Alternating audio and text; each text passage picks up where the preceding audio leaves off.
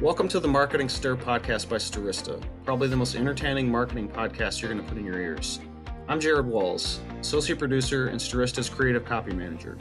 The goal of this podcast is to chat with industry leaders to get their take on the current challenges of the market, but also have a little fun along the way. In this episode, Vincent and Ajay talk with Nick Jordan, founder of Narrative. He explains how being in the weeds isn't always a bad thing, and how his work is like a middle school dance. He also explains the non-traditional way he became a Mets fan. Ajay is in fun and upbeat mood, and Vincent reminisces about a first date. Give it a listen.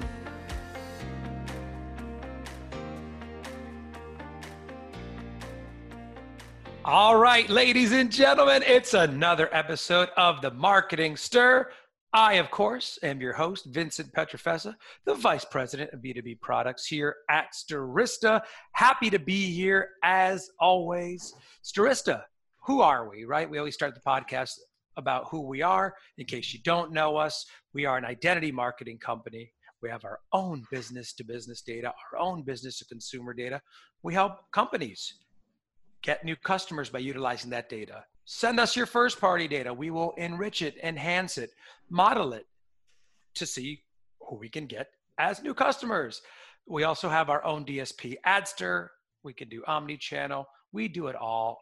Email me at vincent@stirista.com. I always say that is how confident I am. I just gave all of our listeners my email address. And thank you for listening. We do appreciate it. And thank you for this next person. He is on this journey with me every episode. I'd love to introduce my CEO, my co-host, Mr. Ajay Gupta. What's going on, Ajay? Hey, Vincent. Hectic day here. We're preparing for the board meeting for tomorrow, as you know. But Yes. It's all fun and upbeat. We're expecting to have a great quarter, which always makes these meetings a lot easier. Absolutely. I'm sure I still owe some slides, but yes, always a fun time, talking to the board. And yes, at least we're going in. It's a great quarter, Q4, love it. And I'm looking forward to it. In reality, I really am. I love talking to that team there. Yeah, I think you just love talking in general. I do. I love talking. People always have to tell me to shut up, my wife included. She makes a career out of it, basically. I don't know even what that means. But yeah, also, I am excited for a variety of different reasons. A, because I'm always excited. You know that, AJ. Something seriously has to go wrong for me not to be excited. But our next guest, a New Yorker like me, started out upstate New York, now lives in Brooklyn. You could have fooled me.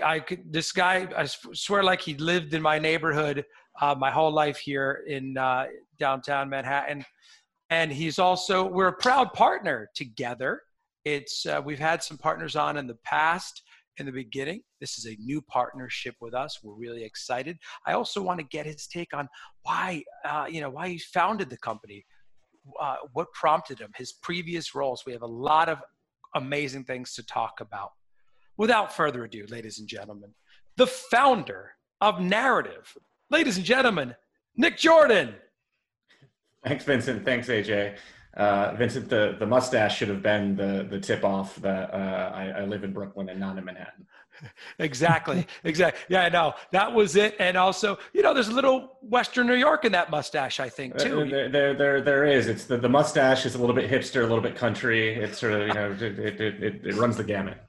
But what gives it away is the Mets hat. The Mets hat, you're like, oh, this guy is a New Yorker now. Because to proudly display a Mets hat, and you'll hear it on the audio, but you could also see it on our LinkedIn page as well as our YouTube page. He's wearing a Mets hat, proud. As you know, the playoffs are long gone. The World Series champ is already crowned at this point when the podcast comes out. And it's not the Mets. And it has been the Mets for many years. We could have said that even if the World Series hadn't have happened at that point. I actually earned my Mets fandom through marriage. My wife is a proud Mets fan, and growing up in Western New York, I really didn't have a baseball team to follow. And so, in many ways, I married well. From a sports perspective, I probably could have done better. Yeah.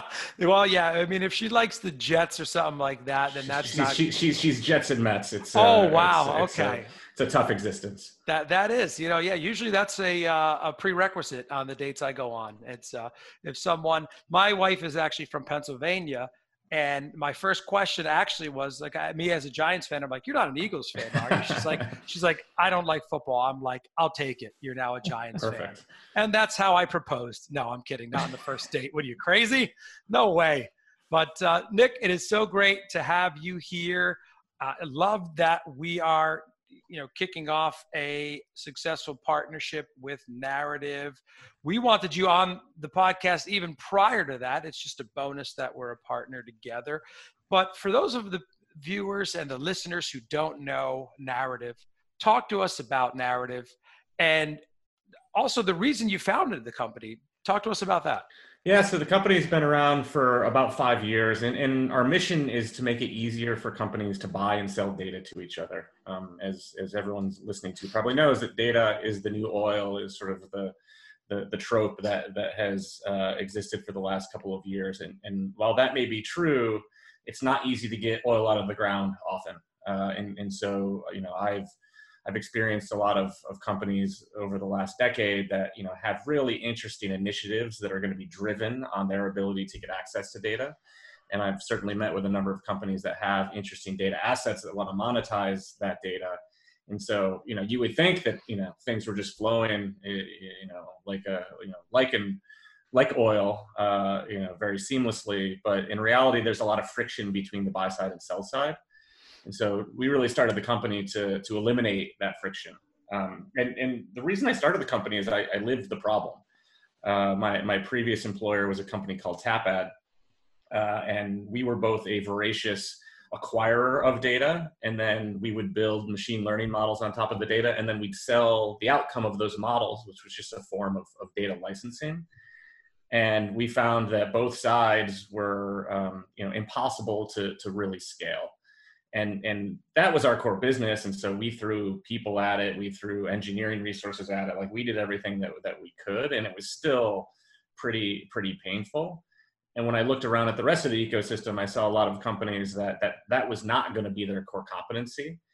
And so how are they ever going to figure it out in a world where, the people that were really, really good at it were still effectively really bad at it? And so the whole idea from the beginning is, how do we build a software platform, put it in the hands of the buyers and sellers, and have them think more about how they create value from the data versus spending all of their time just figuring out how to buy and or sell the data.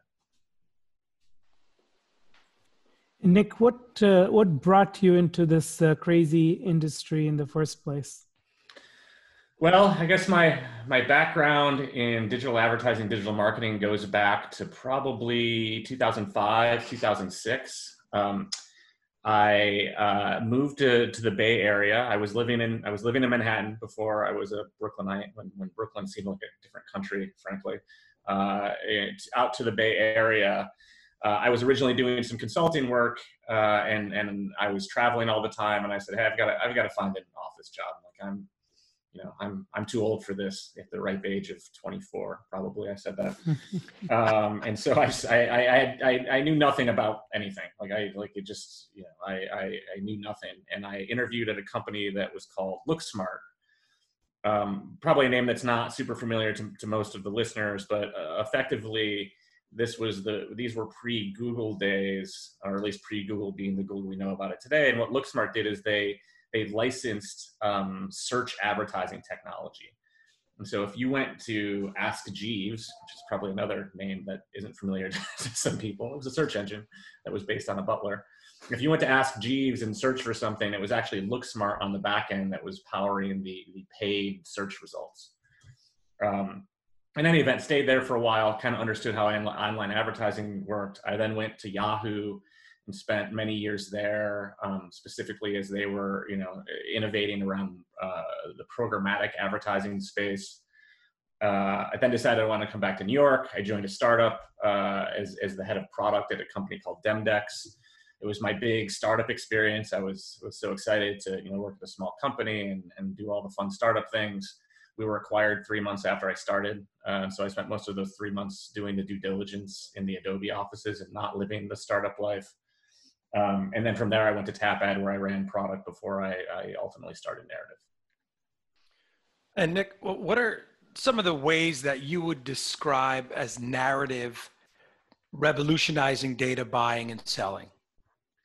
Well, in some ways, what we're doing is transformational within the data ecosystem. In other ways, it is kind of mundane and things that have been done in other ecosystems. So, as I was thinking about the podcast today, I was thinking about analogies outside of advertising and marketing and data that would resonate with folks. And the first example that came to mind were travel agents. And again, I'm probably dating myself, is not a young fellow anymore, but people, when they wanted to book vacations 30 years ago, would drive into town to the local travel agent, and they'd sit in front of a desk with someone, and they would look through binders of Caribbean vacations and going to the Grand Canyon and flying to Hawaii or Europe. And then that travel agent would do a lot of the legwork to figure out, okay, how do we go find flights for the family? And how do we book a hotel for the family? And then how do we, basically put this package together? Because there wasn't a great way to go directly to the airlines or go directly to the hotels. This is, obviously predates the internet being what it is today. And so, those folks served a function, like they were solving a problem. But as the friction of booking travel started to melt away, the travel agent industry. I didn't do any research on this, but I would bet that it's probably not as large and successful as it was 20 or 30 years ago. And so, that's kind of our same mantra. Is there's always existed friction between companies that want to buy and sell data. The more that we can create workflows and standardization and automation that remove as much of that friction as possible, suddenly you don't need someone that sits in the middle, and that person in the middle doesn't provide any value anymore, I guess is the real thesis. And at that point, you can go directly to Delta or Marriott, or you can go directly to Strista if you're trying to buy data, and you don't need to work through a bevy of middle people. And that's really the goal. And it happens. How do you find each other? How do you price things? How do you, the technical integrations, sort of the whole nine. There's friction that exists everywhere, and our job is to find it and remove it where possible. And narrative is basically, it's working two elements, right, Nick? There's you would say the end user, and so your company's working with a variety of different advertisers and marketers, and then on the flip side, you're also working with a bevy of data suppliers and joining that marriage together. And I once heard you say on a podcast, it's you wanted to make data so easy to buy, it's like your mother could buy it, right? Yeah, totally. I've pitched my mom a number of times, and I have not succeeded in getting her to buy any data, but I'm working on it. As a product guy, I had an experience. This is a couple of years ago now. I walked into a McDonald's. I'm a big fan of egg McMuffins. Like, I could eat an egg McMuffin for every meal. I had one yesterday. I am jealous, and they're actually fairly healthy. As a little bit of an aside. Anyways, I walked into a McDonald's as I'm known to do some mornings, and instead of a counter with people taking my order and giving me my egg McMuffins, there was a giant tablet sitting in front of me. And I'm not so old that I don't know how to operate, computers. I would argue that's kind of what I do all day with my life. But as I was thinking about, all of the meetings and the planning and everything that went on before McDonald's ruled out those large kiosks where you could order food, someone had to say, grandmothers are going to walk in here, grandfathers are going to walk in here, people that have never used a computer are going to walk in here, and the experience can't be that they see this big computer and then they turn around and walk out and go to Burger King, right? Like, it needs to be so easy that you don't need to be a technologist to know how to order an egg McMuffin. And what was interesting is basically what they did is they just put big pictures of everything on the screen. Like, you just go and you push the egg McMuffin, and then it says, do you want a hash brown with the egg McMuffin? And you hit yes, and then you're done. And so they really made it foolproof for anyone, no matter your background, your technological skills, anything to order their product, to buy an egg McMuffin. And in some ways, I think that's the challenge that we're trying to figure out with data, is like, how do you make it so obvious for anyone that's going to participate that they don't need to go through a 6-week onboarding class. They don't need, how do you make it so they could show up, not talk to anyone, understand what they want, find what they want, buy what they want, and get it delivered in a 3-minute period with, no risk that they're going to do something wrong. And that's really what we're driving towards. And Nick, what's been kind of the biggest change for you going from working at some pretty large or established companies to running your own company? Yeah, I think the biggest thing is the responsibility that comes with running a company. When I was at Yahoo, even when I was at Tapit, I had teams and I was, I very loyal to those teams and wanting them to succeed in their career and everything. But, ultimately, if I got hit by a bus or if I, didn't come into work one day, everything was going to be fine.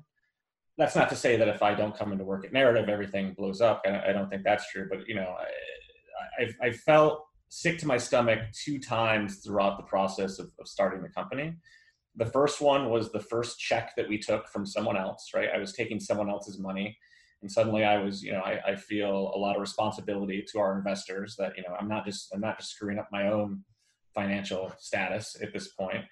And the second time I felt sick to my stomach was the first employee that we hired, because, they have family and they have career aspirations and they have, mortgages to pay and all of those things. And so suddenly, us not being successful wasn't just hurting myself and my family, it was hurting, a much larger group. And so, that amount of responsibility is not something I think you fully experience until you're on a founding team or you are the CEO of a company. It's not that you don't have any of those, responsibilities and duties at other places, but it really amplifies it. And so that, in some ways, the rest of it, like I've worked at big companies, I've worked at small companies, I've worked at companies, at kind of all stages. Like we're running a company, and there's good days and there's bad days and all of that. But the responsibility has been, the huge shift for me.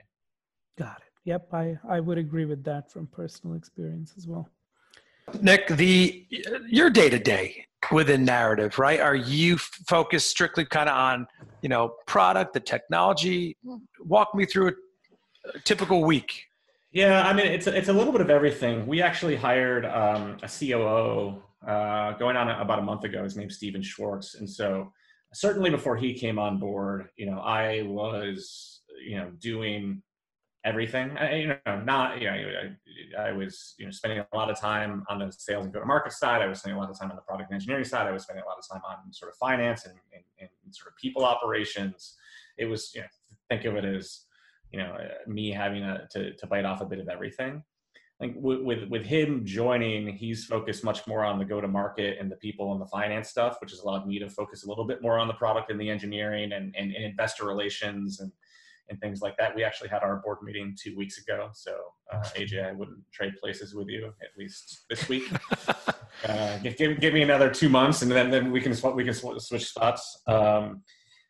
And so, yeah, that has definitely freed me up a little bit to be a little bit more thoughtful about certain areas. I'd say I spend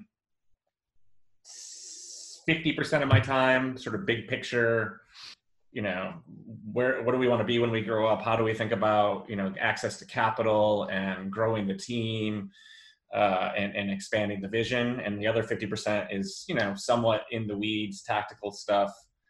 I think being in the weeds is not always a bad thing. I've had a number of bosses in my career, hopefully none of them are listening, that, didn't really understand how the business operated.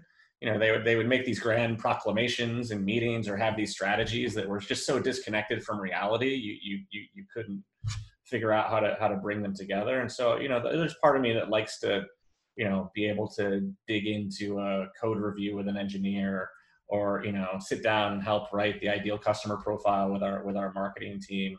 One, so we're all on the same page, but two, so I fundamentally understand what's happening in the business, how the business operates, and then that can be built into a much larger and grander vision.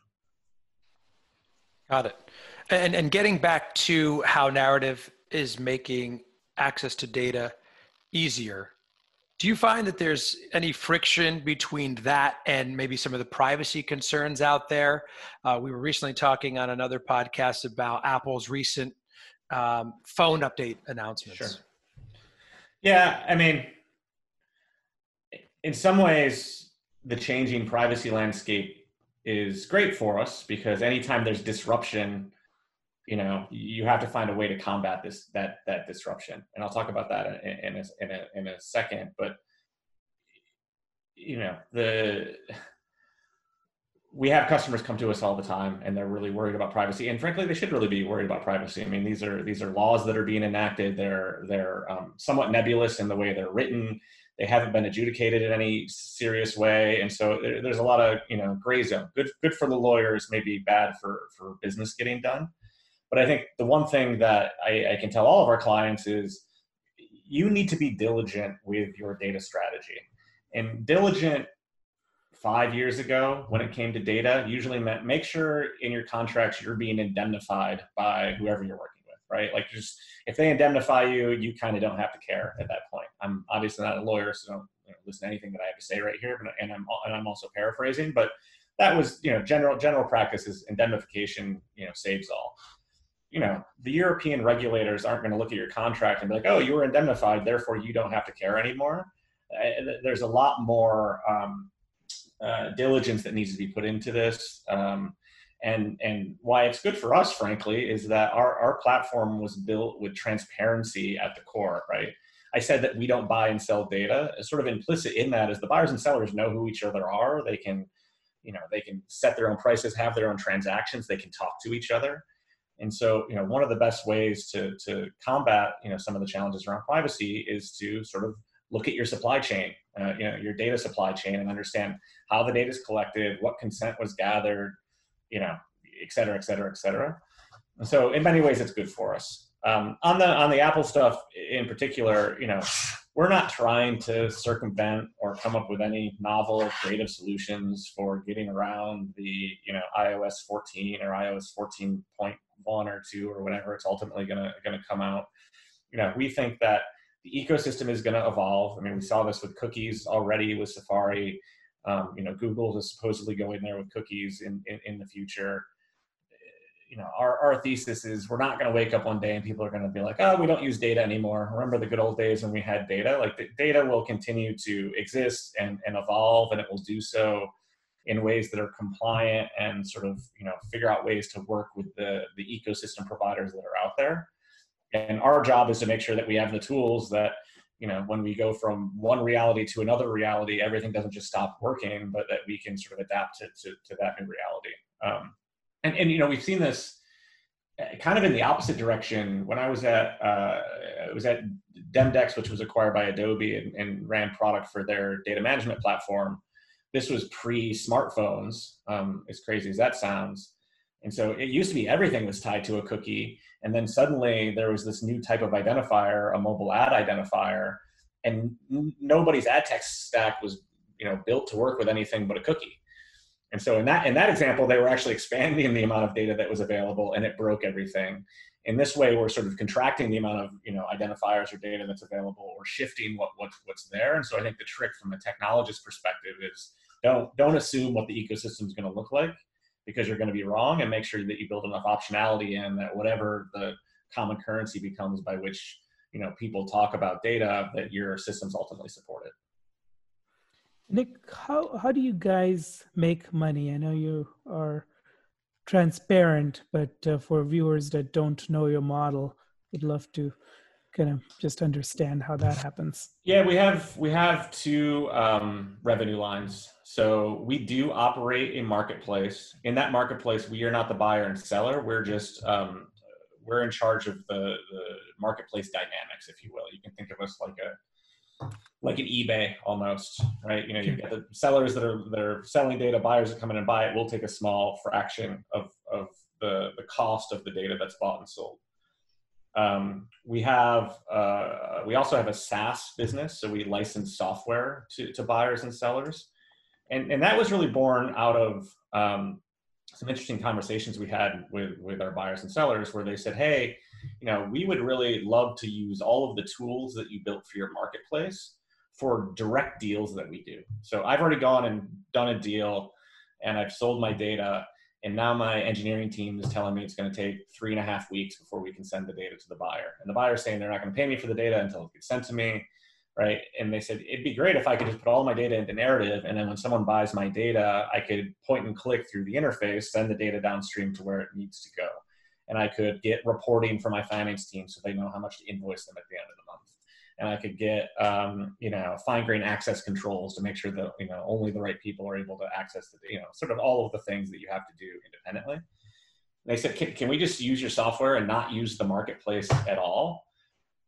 Which was an intriguing idea to us. The challenge with that initially was, when your model is to take a percentage of the transaction, when you're no longer privy to that transaction, when you don't control the marketplace dynamics, there's a lot of data barter deals that happen in the world, right? So if you sell your data for a ham sandwich, like I don't want 15% of your ham sandwich, or maybe I do, but my board of directors certainly does not want 15% of the ham sandwich. Mm-hmm.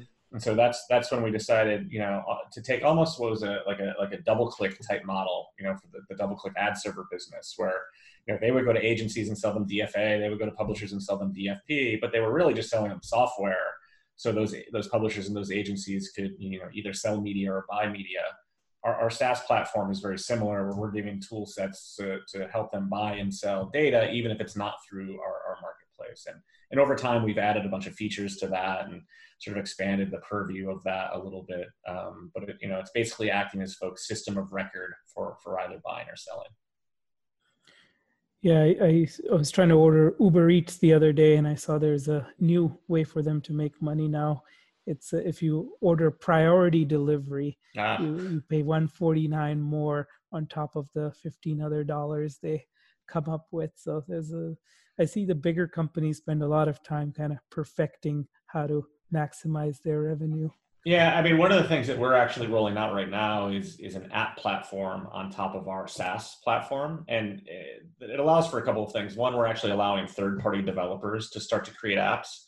Oftentimes people come to us and they say, well, I want to buy this data, but I want to model it, or I want to enrich it, or I want to, quantify its quality, all of these things that you want to do. Right. And for the most part, we don't want to be, we don't want to be standing up and saying this data is good, or we're not smart enough to really build machine learning models on top of the stuff. And so the application layer in many ways is allowing other people to come in and be value adds on top of the platform. But what's interesting that your pricing comment made me think of is what we've realized is for a lot of these things, you can have like entry level versions of the product. You can have, the medium size and the enterprise version. And so, we think there's a lot of ways to get people to use and buy and leverage data that maybe historically didn't, because, data has been seen as a B2B enterprise sale. Right. And we think there's a lot of opportunities in the long tail and the torso to bring people into the ecosystem. If one, you can make it easy for them to access because they're not going to be quite as sophisticated. And if two, it can be priced accordingly and not just priced as if you're selling it to a Fortune 500 company. And Nick, since you're a product guy at heart, I'm sure you have a lot of new ideas and plans coming up. So would love to hear some of the highlights of what we can expect for Narrative in the next year. Yeah, so like I mentioned, one of them is broadly the app platform. That on its own is pretty exciting. We probably won't see any third-party developers on top of that until sometime next year. We're going to be releasing a couple of our own applications by the end of this year. Just to one, eat our own dog food, and to, have some proof points there. Again, people can really think about it as coming in and sort of either getting access to a utility or an easier way to buy or access certain types of data. And, we think it increases the total addressable market. We think it makes it easier for people to use the platform. We think applications can be much more solution driven. Early versions of our product were very much for power users. Like, you could do anything with it, but you kind of had to know what you wanted to do, and you had to, figure out how to actually do it. This moves it to, if you're trying to solve a very specific problem, the application will be purpose built for that problem. So, instead of just giving someone access to a bunch of APIs and telling them to figure it out, giving them access to a nice workflow where it kind of brings them through step 1, step 2, step 3. And so that's very exciting for us.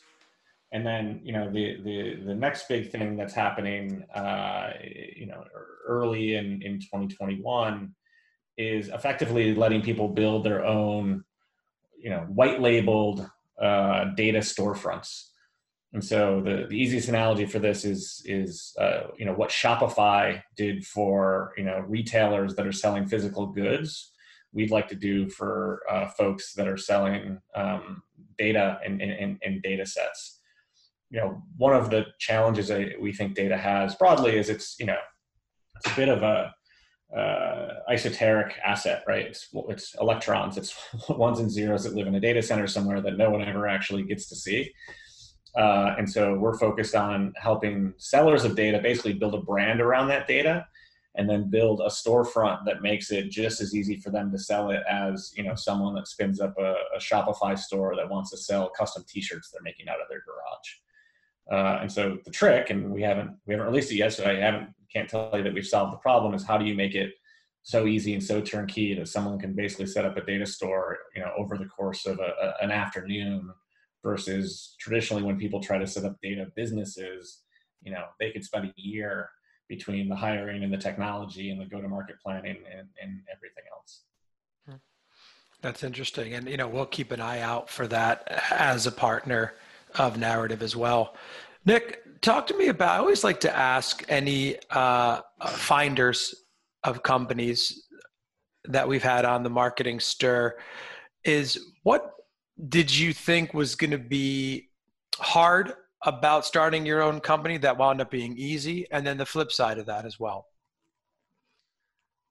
What did I think was going to be hard that ended up being easy? I don't know if anything. Ended up being easy.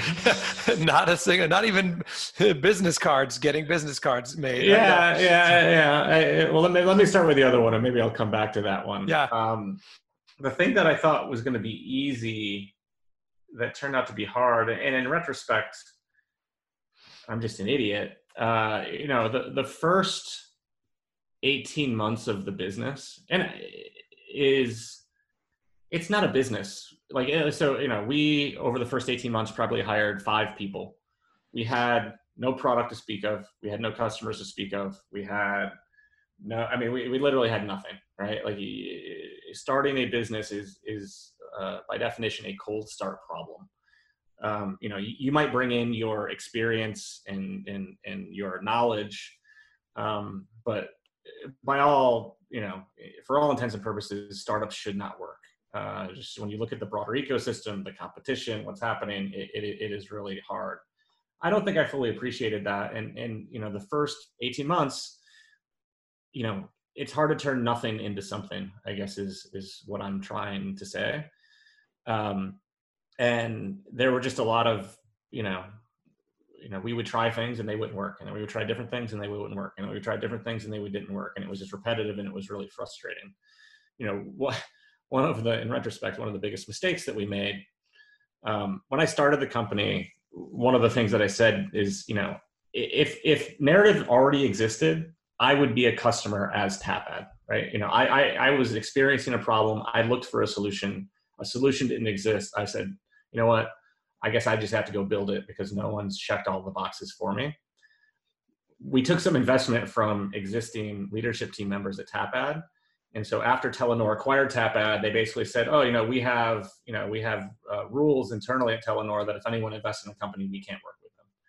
And so I basically took my, ideal customer at that stage. And because I took money from the leadership team, made them so they would never be a Narrative customer. I think one of the things you do when you start companies, you have to find shortcuts. You have to find ways to turn nothing into something. I think walking in with a sort of a guaranteed customer would have been one way to do that. Unfortunately for me, it didn't work out that way. But we made it past that stage, which is good. I guess maybe one of the things that's been a little easier than I thought it was going to be has been hiring. This is some of the right reasons. I think people really want to be able to have an impact on a company, and it's much easier to make an impact on a small company than it is on a large company. I think somewhat for the wrong reasons. Startups have been glorified in film and social media and press and all of those things. And so, occasionally we get people to come in and think it's going to be, all fun and games, and they find out that it's actually a lot of really hard work. But, we've been able to find just amazing people to come join the team, even before we had a fully fledged and fully formed story. And those people are what have gotten us to where we are today. I like that. I like hearing that. That is our signature founder question. Our signature marketing stir question, I can't wait to hear this answer, is a LinkedIn message. People utilize LinkedIn more than ever nowadays, I think. And the question we ask every guest, Nick, is there a message on LinkedIn that gets Nick Jordan's attention, that gets you to say, I'll accept this request. I'll even respond to you. I'll set up a call. And on the flip side of that, is there something that you just absolutely hate about LinkedIn as far as the messaging goes that you never respond to? Yeah, I almost never respond to anything on LinkedIn. I love it. See, you are a New Yorker now. Yeah, that's it. Yeah, the ones that drive me the craziest, I get these emails. Well, there's two of them. One, I get more emails. One, I get more LinkedIn messages. Are the recruiters that suggest that that they've just opened a senior manager of product management role at a Series B startup that they really think I would be excited about, and would I like to come interview for the job? It was just like, I get it. Anyone could put CEO next to their title on LinkedIn, and so that might not mean anything, but it's just like the pure absurdity of it. Like I actually have a file of all the companies those recruiters work for, and we will never work with any of those companies, because if someone's sending a LinkedIn message that's stupid, then they go in the blacklist. So those are the ones I really hate. The email equivalent of that, especially since COVID started, or the people trying to, we raised our Series A recently, and suddenly 18 real estate agents were reaching out about, these great real estate opportunities they had in Manhattan. And it's like, yeah, maybe not now. Yeah. I've thought about emailing a couple of them back and being like, okay, can I pay 10% of the, of the square footage price, because that's how many people we're going to be able to actually bring into the office. I'll give you the ones that I will answer. So, occasionally a college student will reach out to me directly about a potential internship or a project that they're working on, or, something that they're clearly not trying to sell me anything, maybe other than themselves in a job, but they're doing it in a way, right? In some ways, coming out of school is like starting a startup, right? You've got to create something from nothing. And so I will respond to them often and try to, figure out if they're a good fit for our internship program, or if we have any roles that might be good for entry level, or just give them some advice of like, hey, we don't have anything that fits, but, I have I know the CEO of another company really well, and I should introduce you to him because he might have something.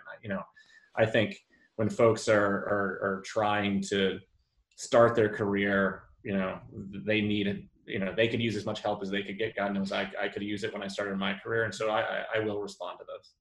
Okay. So yeah, there's some I've got a bit of a soft heart for, for a certain portion of the population. Yeah. Same. I love it. It's like a real estate agent. Yeah, we have some great property. It's like, read the room. Yeah, exactly. Manhattan. Oh, geez. After raising the Series A, like the day we raised the Series A, you get like 250 messages from people you've never heard of that, are all trying to sell you something. The smart ones will at least wait 3 weeks and then be like, hey, I know you were busy 3 weeks ago, but now is it time to sell you some real estate? And I still don't respond to them, but I give them credit that they don't just send me the email, 45 minutes after the announcement has gone on the wires. Yeah, same thing happened to us, and the real estate ones are particularly good for COVID. Like, hey, do you want to sublease a space? I'm like, no, but you can have my space. Yeah, exactly. So, Nick, was there a moment with Narrative that you've experienced where you were like, wow, we've really made it, with a particular deal, or when you hired X number of people and you felt like we've really made a mark here? I mean, this is the wrong answer, and I'm sure an endless stream of people will tell me this is the wrong answer afterwards, but not really. And part of that's my personality. My personality for as long as I can remember, I guess my entire life has been you clear the bar, if we're thinking of this as a high jump, and then you set the bar an inch higher and you go back and you try to clear that bar. I actually don't take a lot of time to celebrate our wins at all, which is problematic. Less so for me, but for the team. Every employee is a person, and most people like to actually celebrate their wins and think back about all the great things that we've done, and it's really just not in my DNA. I've tried to change that quite a bit, and I think I've been a little bit successful with it. And increasingly, I'm just trying to make sure that the other senior leadership and the other people we bring into the company have that as part of their DNA, because that is definitely one of my weaknesses. And so, yeah, I wish there was a time where I even when things go well, they're usually so anticlimactic. The big deal that you sign takes 4 months, and you kind of know like a month and a half before it closes that it's going to close. And so when it closes, you're kind of like, just send me the DocuSign and let me go on with my day. Yeah. The Series A, the investment rounds, seed, Series A, were the sort of the same thing. It's not like someone just walked into our office and started throwing $100 bills in the air. Like, that'd be exciting. Like that's an experience that I could get into. It's 6 months of spending time with people and walking them through everything. So yeah, the day the lawyers say that it's done and it's time to sign, it's kind of, you're already on to the next thing. Well, true story. I had Vincent jump on a nonprofit that I support, because the last couple of I'm the chair this year, and the meetings were so depressing, and everybody was just like, I'm so tired. I'm looking forward to sleeping this weekend. So I had Vincent come in just to cheer them up. And that meeting in particular, the first 5 minutes were extra depressing because somebody's mother or uncle had passed away due to cancer. So, and then I'm like, here's a stand-up comedian. I know. Cheer everybody up. I was like, oh my, the things I do for my CEO and friend, I was like, doing some jokes, and they're like, hey, so-and-so, it's your birthday. How was it? They're like, well, my uncle died of cancer. Ladies and gentlemen, Vincent James. And I was like, what? Yeah, this is the worst introduction of all time. That's a tough setup. Our head of product did both stand-up and improv for a while. And every time that he would do stand-up, like, he'd be the next one to go out on stage, and some professional comedian would come in, which they would give priority to. And so, like, he'd be ready to go on stage, and they'd be like, but first, Jim Gaffigan. Yeah, Bill Burr's here. Tracy Morgan. Yeah, they would just kill the room, and then Frank, who runs product for us, would go out there, and he'd do a great job. But when you're going up against people that are are known entities and legends, it's not a good opening act to have to follow. I would have loved a legend to come in and taken that spot, but better than death for sure. Yeah, it's well, AJ, actually, you set it up nicely, and from what I understand and heard, they really enjoyed it. Yeah, and people laughed, but yeah, what a setup! So Nick, if you ever feel like you're not giving enough good news to your team, you're welcome to borrow Vincent for 15 minutes. I'll make sure that I do it right around the time we're going to give some bad news too. Yeah, it's bad news. To keep the pattern going. And then this guy you've never heard of and seen before. We're doing some December layoffs, but hey, we got a comedian. Yeah, hey, exactly. What's the deal with Zoom calls? Annual bonuses aren't going out this year, but we did hire this comedian to spend 12 minutes with us. Exactly. Oh, good. So you actually hire and pay me. That'll be great. That's new. That's I'll take that as a comic. Yeah. Don't forget your CEO percentage. I know, my finder's fee. Good. Well, Nick, we're at the end here, but talk to us about what you've been doing, like what activities you enjoy. What have you been doing during this time? Any shows you enjoy, books that you could share with people? Yeah, I mean, I have been living Groundhog's Day for the last 8 months. It consists of me getting up very early in the morning. I usually get up around 3:30. I'm out the door by 4 a.m. I will go for a run / workout, usually for about 2.5 hours. So back home somewhere just before 7. I then start working. I'm on Zoom calls all day, just like this. When my last meeting's over, there is a tiki bar down the street from me. Nice. That I will walk and get a cocktail to celebrate, making it through another day of a global pandemic, stuck in a guest room next to a Peloton. I'll then come home and watch some TV. My wife and I just, this show's been on for a while, but we just watched season 1 of Alone. I think, which was on the History Channel or Discovery Channel. It's kind of a real life survivor. That's been pretty good. I'm a big West Wing fan, so the West Wing it's on Netflix now. Special came out, was really good. We're social distancing. We're not really just going out and seeing all of our friends, and so it tends to be a lot of TV, a lot of working out, a little bit of drinking, a lot of Zoom and Google Meets. I like it. Not more complicated than that. We're working out, working, and drinking. I love it. That's what more do you need in life? What more do you need? And what better way to end the podcast? Ladies and gentlemen, thank you so much for your time listening to us. Nick, thank you for your time. We really appreciate it. That is Nick Jordan, the founder of Narrative. Check out Narrative. Check out Nick. Don't expect him to get back to you if you're going to LinkedIn message him. But if you're a student, do so. This has been another episode of The Marketing Stir. I'm Vincent Pietrafesa. He's Ajay Gupta. Thank you so much and have a great day. Thanks for listening to the Marketing Stir podcast by Stirista. Please like, rate, and subscribe. If you're interested in being a guest on the podcast, email us at info@themarketingstir.com. And thanks for listening.